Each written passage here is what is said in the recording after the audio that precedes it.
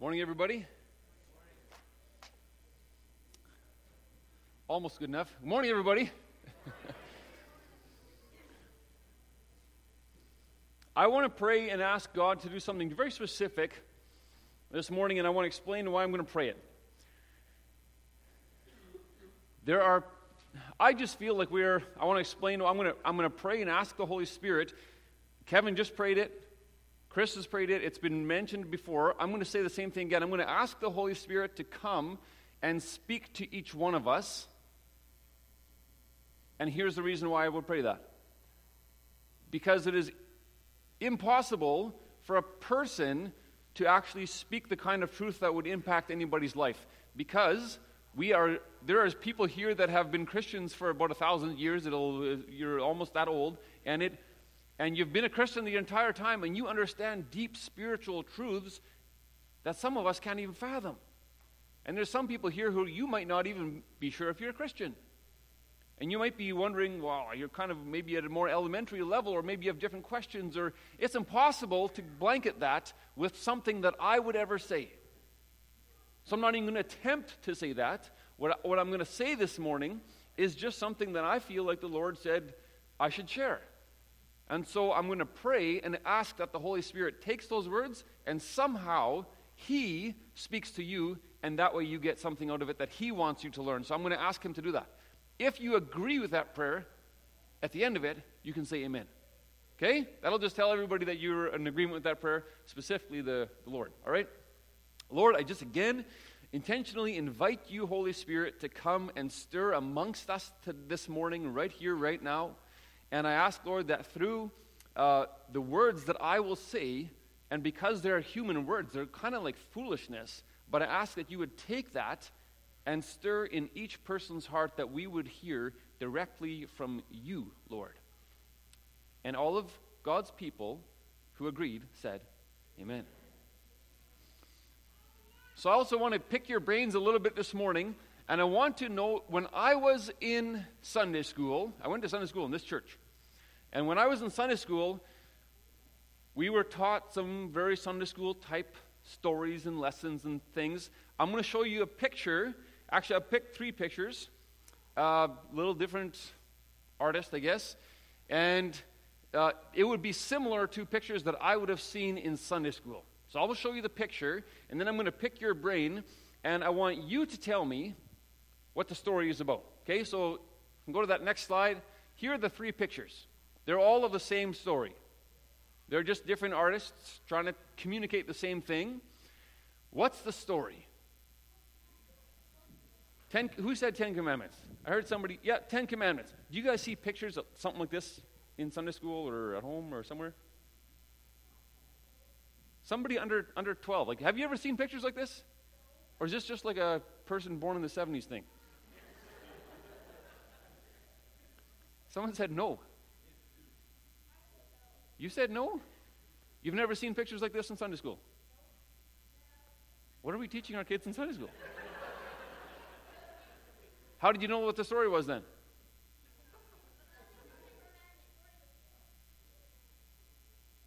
I'm sniffing a bit of a false truth there.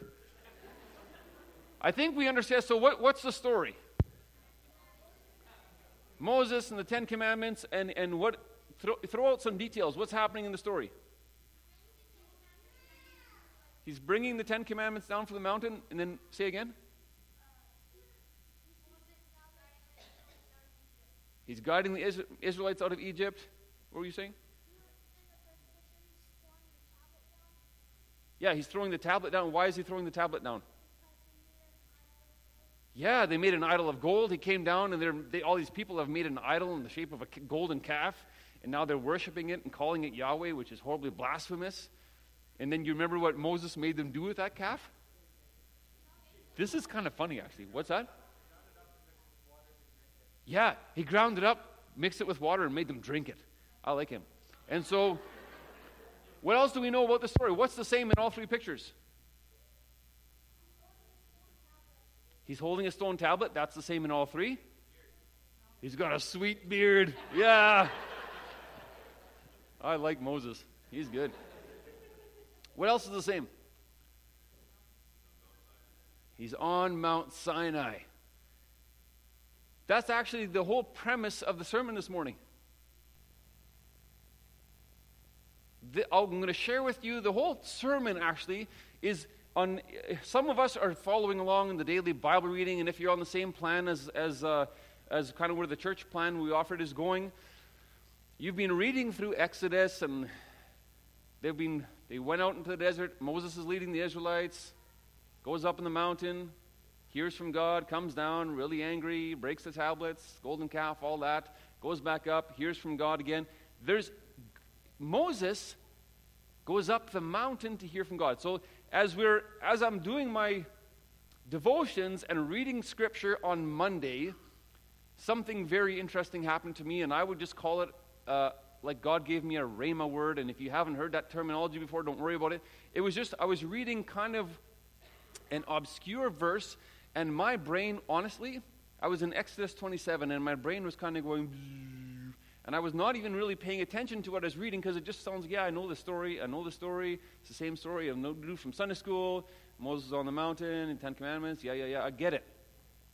And suddenly, God stopped.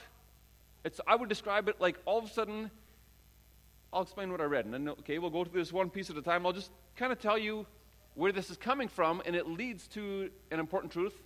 We'll get there, okay? Follow along. I'm reading Exodus 27, verse 8. And I read this powerful verse that says, "Make the altar hollow out of boards." Amazing truth, right? It is to be made just as you were shown on the mountain. And I'm like, I was doing my devotions, and usually I would, just like you guys look right now, a little dumbfounded and not really getting it. That's how I was reading through my Bible. And it's like the Lord asked me a question, because right as I read that verse, and this is in a couple chapters, but right as I got to that verse, a distinct thought in the form of a question came to my mind after I had asked the Holy Spirit to speak to me, and he just said, "Where was Moses?" And when God asks a question, is he looking for information? Was he not sure where Moses was? No, he is actually trying to communicate something to me, and so I said, "On the mountain." And as I said that, I started now wondering, why would God ask me that question? Because he's trying to tell me something. And in a moment, I realized a truth that he was telling to me that is going to take me now about a half an hour to try and build this thing up, which I realized all like in an instant. That's sometimes what happens when God speaks to us. But so he's asking, where was Moses? And I realized Moses was on the mountain. And I started thinking, now I'm thinking about mountains. Why is it significant that Moses was on a mountain? What's that all about? Because, what's that? He's closer to God? Yeah, I guess a little bit. But how, like, God couldn't speak to somebody on the flat ground? We live in the prairies. Come on, man, we're doomed. We're doomed if that's how it works. Although we'd be better off than the people at sea level, I guess, but whatever.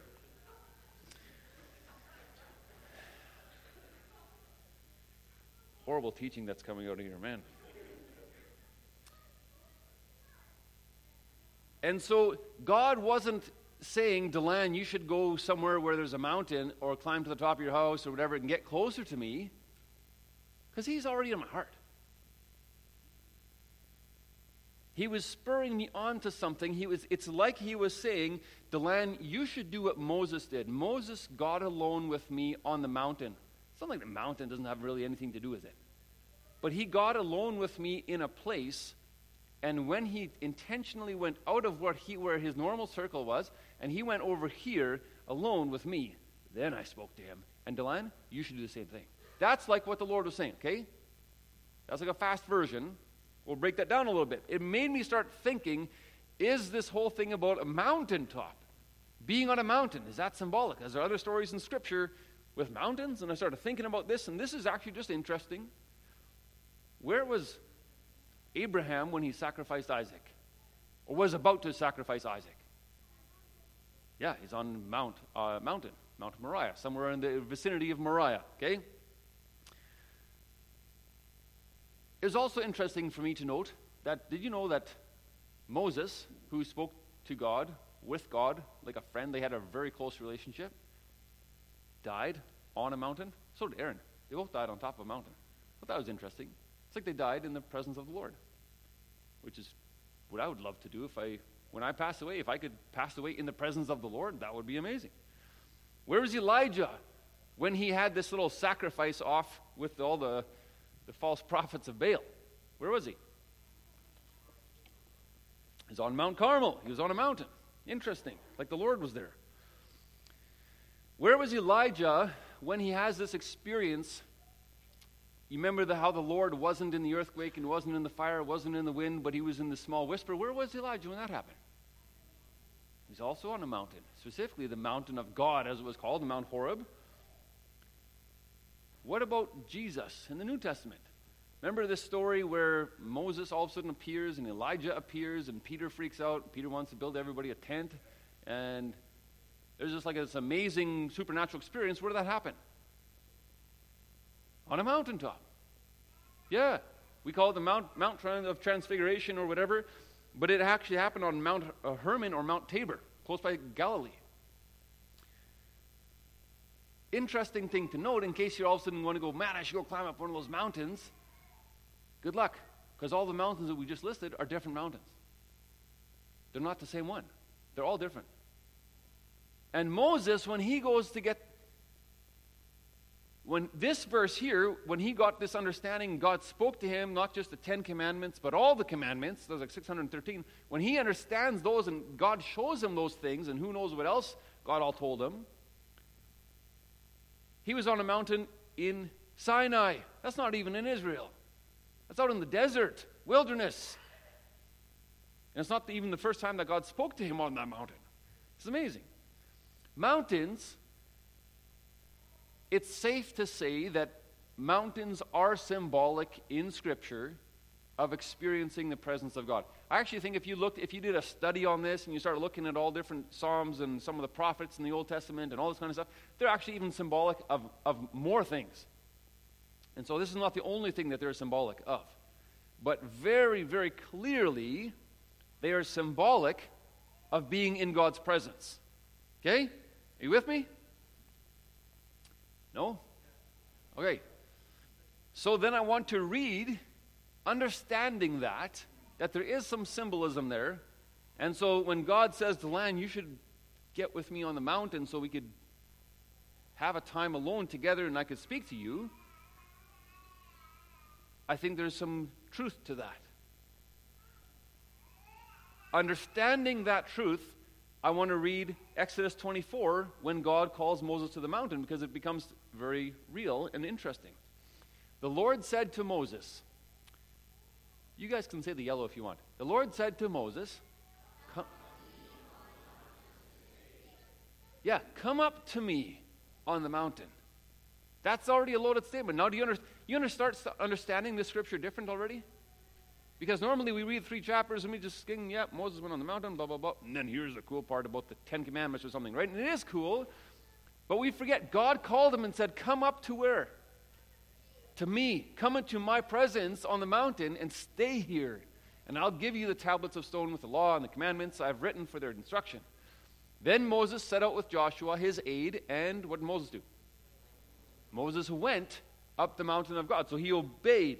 And then in verse 15 it says, when Moses went up the mountain, the cloud covered it. And then it describes what the cloud actually was. The cloud was the glory of the Lord. It settled on Mount Sinai. For 6 days the cloud covered the mountain. And on the 7th day the Lord called to Moses from within the cloud. There's this period of time, that's a pretty long period of time, 6 days. Moses is just basking in the Lord's presence and in the Lord's glory. That's it. And then on the 7th day, he actually hears the Lord speak. There's symbolism there. Moses came way out of his ordinary place, spends time with the Lord, just soaking, if you will call it that, and then he hears God speak. And when he hears God speak, he immediately ran home. No, what did he do? He stayed on the mountain. If we keep reading to the Israelites, the glory of God looked like a consuming fire. on top of the mountain, but Moses was in it. Then Moses entered the cloud as he went up on the mountain, and he stayed on the mountain for 40 days and 40 nights. That's a committed time of prayer. Right there, right? But this isn't the first time that God has spoke to Moses on this mountain. If you look, this is in Exodus 24. If you look back in Exodus 3, the whole burning bush story, which you guys also should know from Sunday school. Yeah, that's good. We're teaching good things. That's the same mountain. God had already spoke to Moses on the mountain and said, in fact, when you go back to Egypt and you do all the plagues and all this kind of stuff with Pharaoh, and he's finally going to let you go, and all this kind of stuff is going to happen, the sign that I'm with you is that you're going to come back to worship me. Where? On this mountain. It's fascinating. So then I want to go back to what I read on Monday. Exodus 27, verse 8. Make the altar hall out of boards, whatever, it's an instruction you got from the Lord. It is to be made as you were shown where? On the mountain. I'm going to ask you again, where was Moses? Like there's half of you who know where Moses is. Where was Moses? On the mountain. That's right. So this is what happens if you think that God speaks to you out of a seemingly bit of a obscure or a bit of a random verse, and you're like, I wonder if this is a bit of a stretch now to get such direction out of that verse. What is a good way, and those people who have taken the Hearing God series, we've had it in church a couple times in fall, we're going to have it again this fall. What's a good practice to do if you want to confirm whether or not that was God speaking? Go back to Scripture. It's exactly right. So does Scripture line up with what this thought that's going through my head says?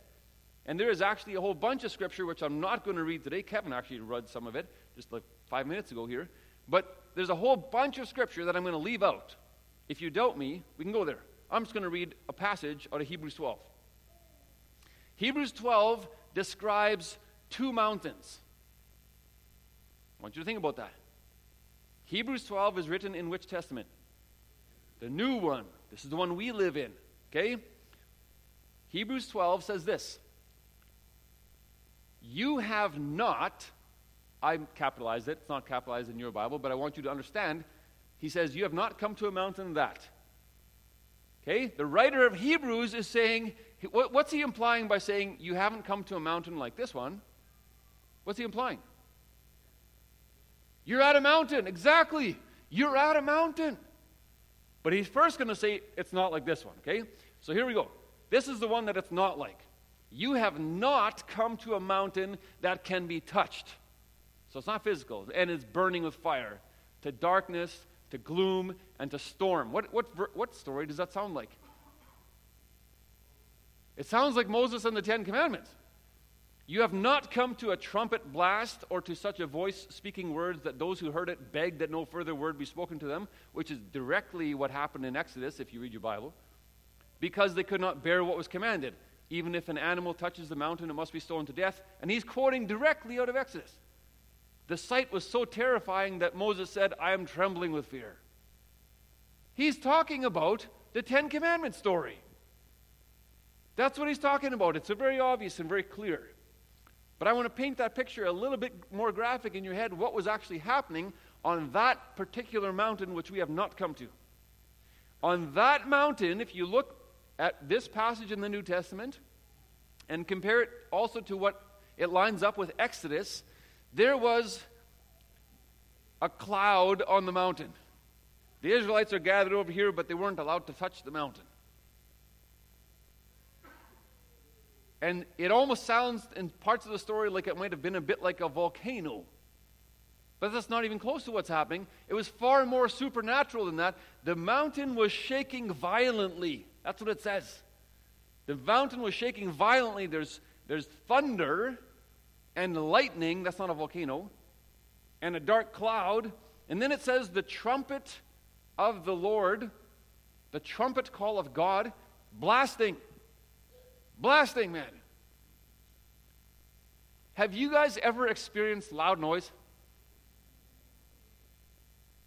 I'm not sure if I'm the only person like this, but when I'm in very loud space or noise, it's hard to think.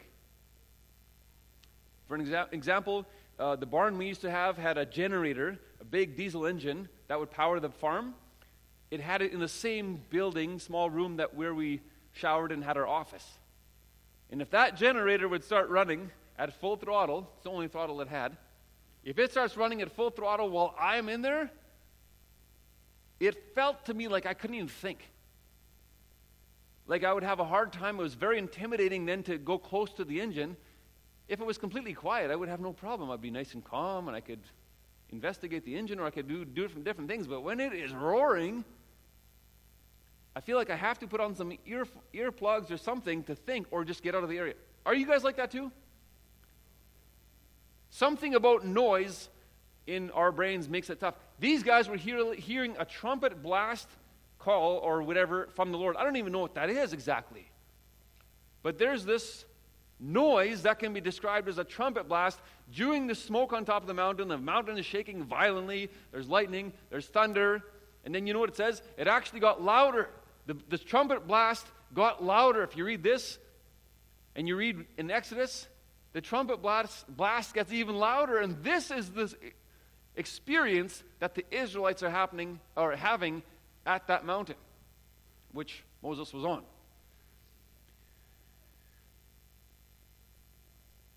I would describe that as just simply terrifyingly awesome. Kind of one of these experiences which is very scary, but it would be even scarier if you ran away, so you stay there. You guys with me? That's the experience they were having. The writer of Hebrews is saying, you did not come to a mountain like that. Now he's going to tell you and me the kind of mountain we have come to. Okay, let's keep reading. But you have come to Mount Zion. Okay, now he's going to explain what the concept he means with Zion, this Mount Zion. To the city, what is, you can read the yellow. To the, so he's talking about the city of the living God, the place where God dwells, lives, resides. That's where God is. We're talking exactly about the presence of God. He says the heavenly Jerusalem, but actually we already know, even before we start reading the rest, God lives in heaven. He dwells there. But he's actually not talking about heaven here, because he says, we've already come. Are you guys in heaven? No, I'm not in heaven. But we've come to Mount Zion, the city of the living God, the heavenly Jerusalem. You've come to thousands upon thousands of angels in what? Joyful assembly, to the church of the firstborn. In other words, the church of Jesus. Hebrews 1:6 calls Jesus God's firstborn. To the church of the firstborn, whose names are written in heaven. You have come to God. In other words, you're in his presence, the judge of all, to the spirits of the righteous made perfect, to Jesus, the mediator of a new covenant, and to the sprinkled blood that speaks a better word than the blood of Abel. He's essentially describing that we have come to the presence of God. That's what we can experience in the new covenant. And the writer of Hebrews is comparing, he's saying, what happened in Exodus in the Old Testament was like a lesser example of this greater thing that we're experiencing today. Does it make sense? He's saying, you thought that was cool, that was awesome. It pales in comparison to what we can experience today. That's what he's saying. And I want you to understand, he's not specifically talking about heaven as a destination. He is talking actually about the presence of God, because he says we've already come. And we can experience God's presence. Are we going to experience God's presence in heaven? Yeah, God's presence is going to be there too, and so that does describe heaven. But he says you've already come. 1 Corinthians 13 talks a little bit like that too. It says, we now know in part, then we're going to know fully.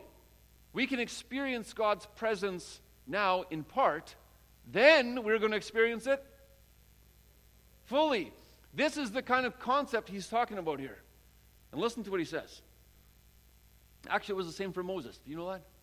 When Moses was on top of the mountain, was he in heaven? Guys, when Moses was on top of the mountain, was he in heaven? No. If heaven was there, I'm going to go find Mount Sinai. I'm going to climb up it, right? He wasn't in heaven, but he was experiencing the presence of God. But he wasn't in heaven yet. There was an aspect and an understanding and a visual sight and all these things that he could not even experience of God that he will experience in heaven. It's the same for us. We can experience God's presence today if we don't refuse it, but it is not what we're going to experience in heaven, but it's the same presence of God. Listen to what he says in verse 25.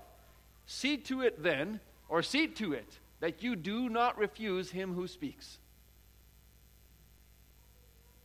It is God who speaks. It's clear here. If they did not escape, they being the Israelites, Moses and the Israelites, if they didn't escape when they refused him who warned them on earth, how much less will we if we turn away from him who warns us from heaven? This mountain experience, the writer of Hebrews is saying we shouldn't refuse the presence of God. This mountain experience, you could oversimplify it. You could kind of dumb it down and make it simple and say we should get into the presence of God. How do you do that? What's an obvious way to do that? Prayer. So you could really oversimplify what the writer of Hebrews is saying and say we should pray. I think the argument is pretty clear that you should do it with a listening ear. That's the kind of attitude. We've talked about this before. That's an attitude. You should have the attitude of somebody who has their ear inclined to what God is saying to you. But you can oversimplify that all and just say, we should pray. That's easy to understand, right? I want to show you another connection that I think brings these two together.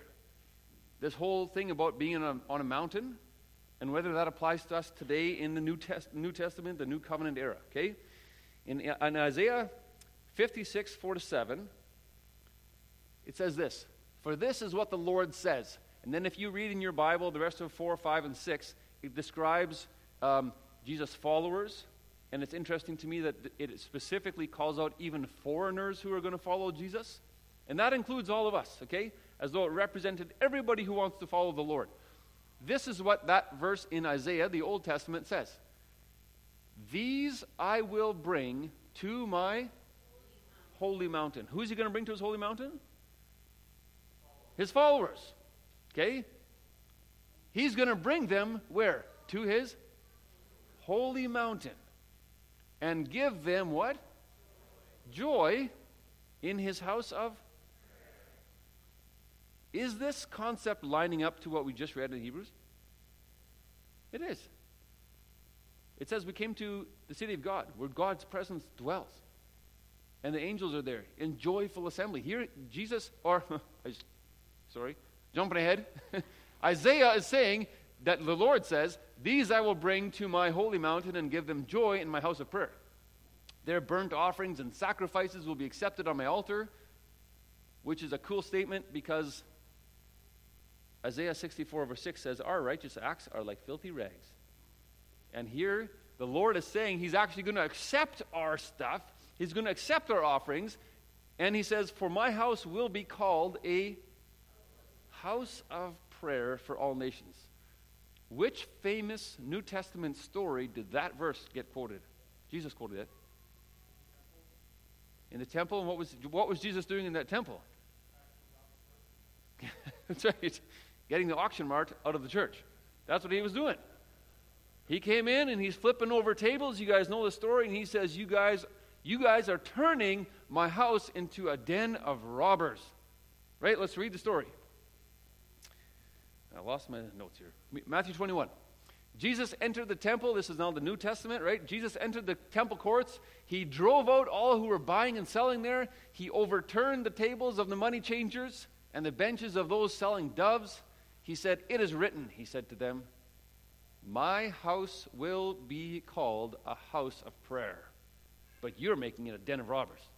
He's quoting Isaiah 56, verse 7, and I think this is fascinating because Isaiah 56, verse 7 talks about this holy mountain, this place of joy, God's presence, and Jesus brings it right into the New Testament, and he says his church is going to be called a house of prayer. And it lines up with this concept that we can come to God's church, the temple, his house, to pray and experience his presence.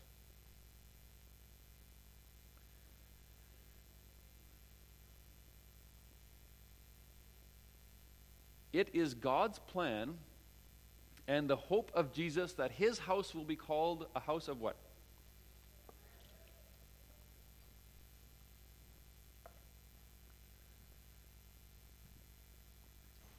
Man, I almost feel like I need to cough, and I don't want to do that in the microphone. Oh, I turn that off for a sec, Wes. Much better, thanks. It's God's plan, the plan and hope of Jesus, that his house will be called a house of what? Prayer. In whose house are we right now? In whose house are we right now? This is God's house. Here's just really simply how this works, and I feel like there's so much scripture and so much evidence for this. I'm just going to consolidate a whole bunch of that, and if you don't agree, just come and let's have a conversation. We ought to pray as individuals. We ought to get into Jesus' presence intentionally and pray. I know that you can pray while you're driving your car. I know that you can pray while you work. Those are great things. Keep on doing that. The New Testament says pray continually. You would have to be working and doing those things to be able to pray continually. So that's good. We also ought to get onto a mountain and spend time with the Lord there. And that will mean coming away from work, coming out of the car, sitting somewhere where it's quiet, just you and Jesus, and praying. In order to do that, you'd have to be quiet. You'd have to be intentional and listen. And then there's an additional thing. If the only prayer that you ever do is alone, you're missing out.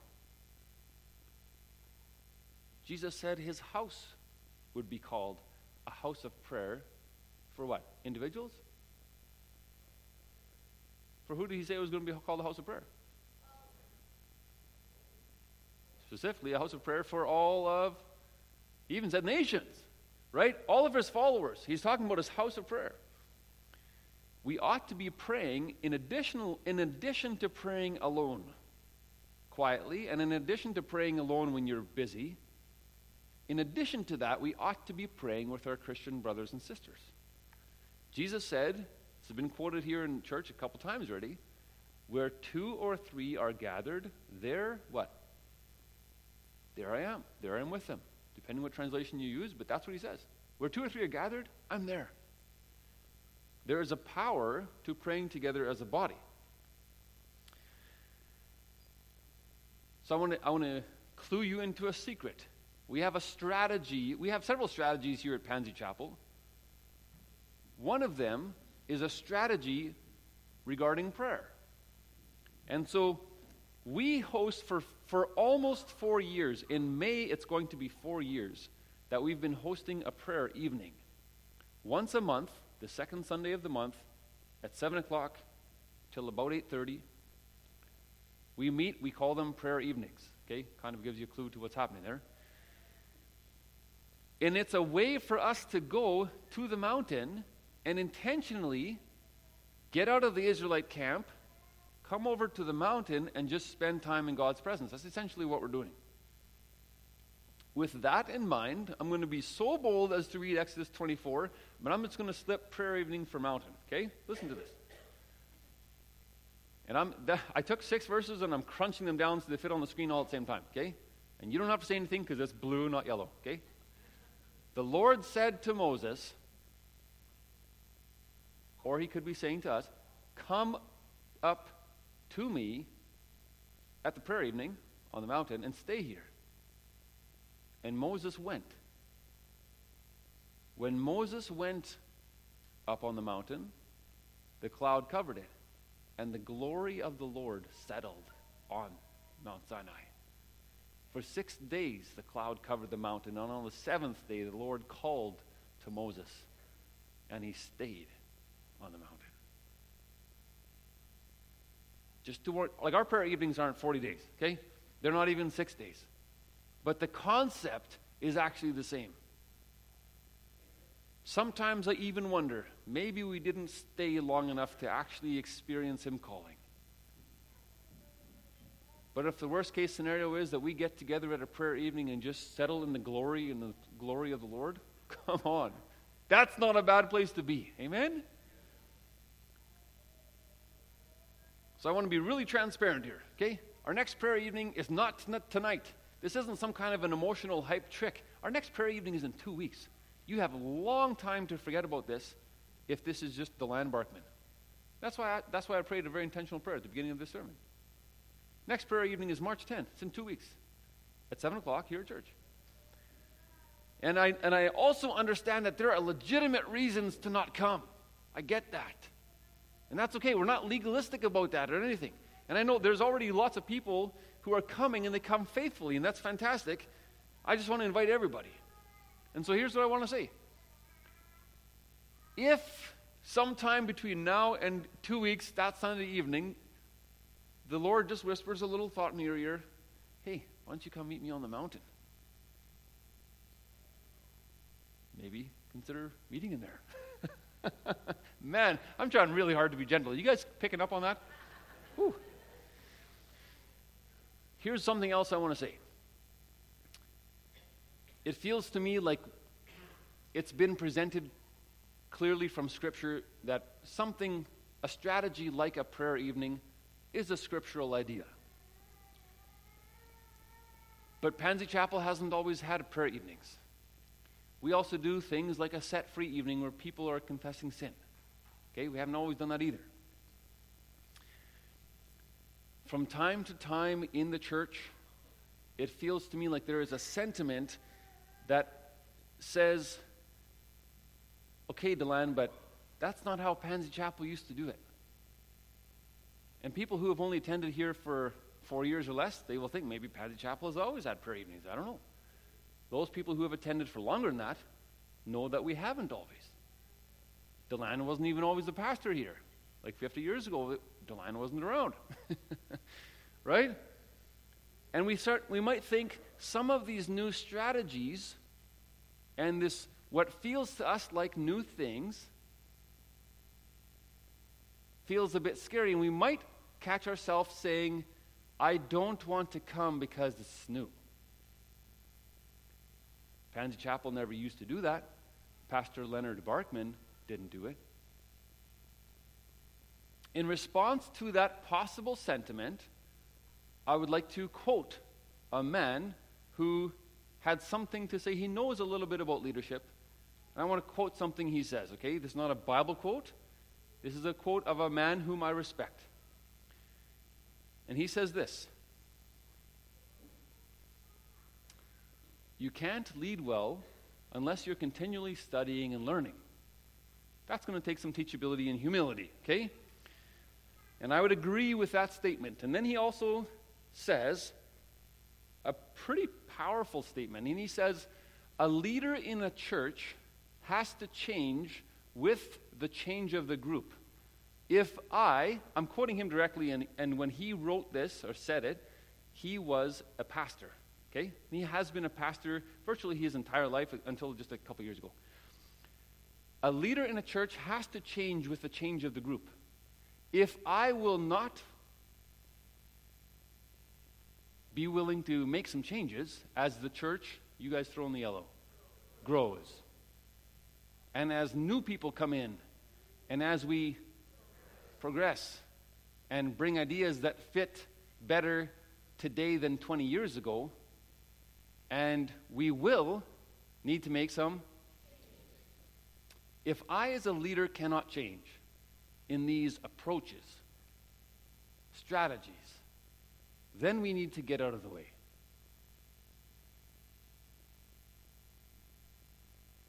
Do you guys know who I'm quoting?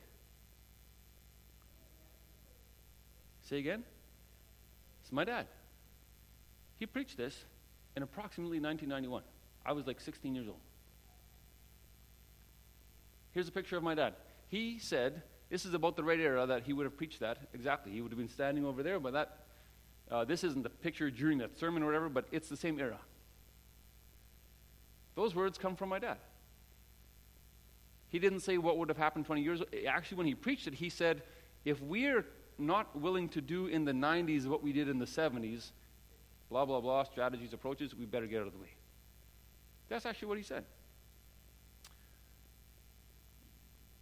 I thought it might be neat to just listen to hear him say it. So we're going to try and listen. I'm going to ask everybody to be quiet. The audio isn't great, so we're just going to listen a little bit. The first couple seconds, it's about a minute long, the audio clip. And the first little bit of it, he's talking about some truths to apply into your house and your home. And then you'll catch, if you listen carefully, he's actually talking about leadership, okay?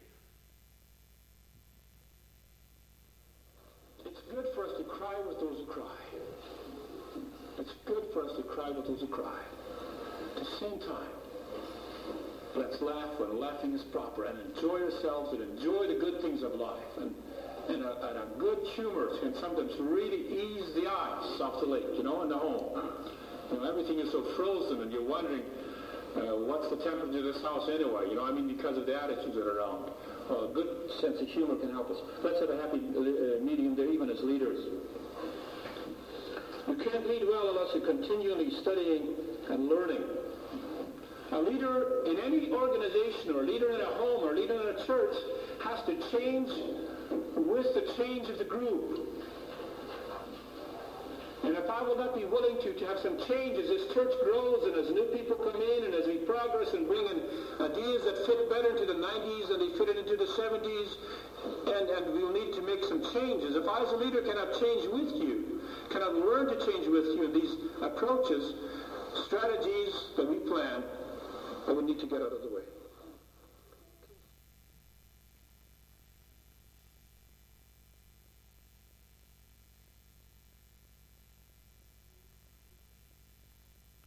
Would love it if my dad could come and pray with us in 2 weeks. We'll leave that up to the Lord. But to say that I'm quite sure would be an understatement, but I'm quite sure that he'd be very excited about what happens there. Intentionally, people in this church, even in the sanctuary, which I don't even know if he knows exists, I'm not sure if he remembers, he'd be pretty pumped about that. It's a new strategy. It's a really old idea. So old that even Moses had to go up into a mountain to pray. Join with me in prayer. Lord, I thank you so much that we have an opportunity, that you are so gracious to us, that you call us. Who are we that you would speak to us? Except that we are people that you have created on purpose and you love us. Lord, help us to be responsive to that call. Amen. I'm going to throw out a little challenge. Here's a challenge. Take this truth that is shared here this morning and go home and get on the mountain alone with the Lord and ask him if it was true.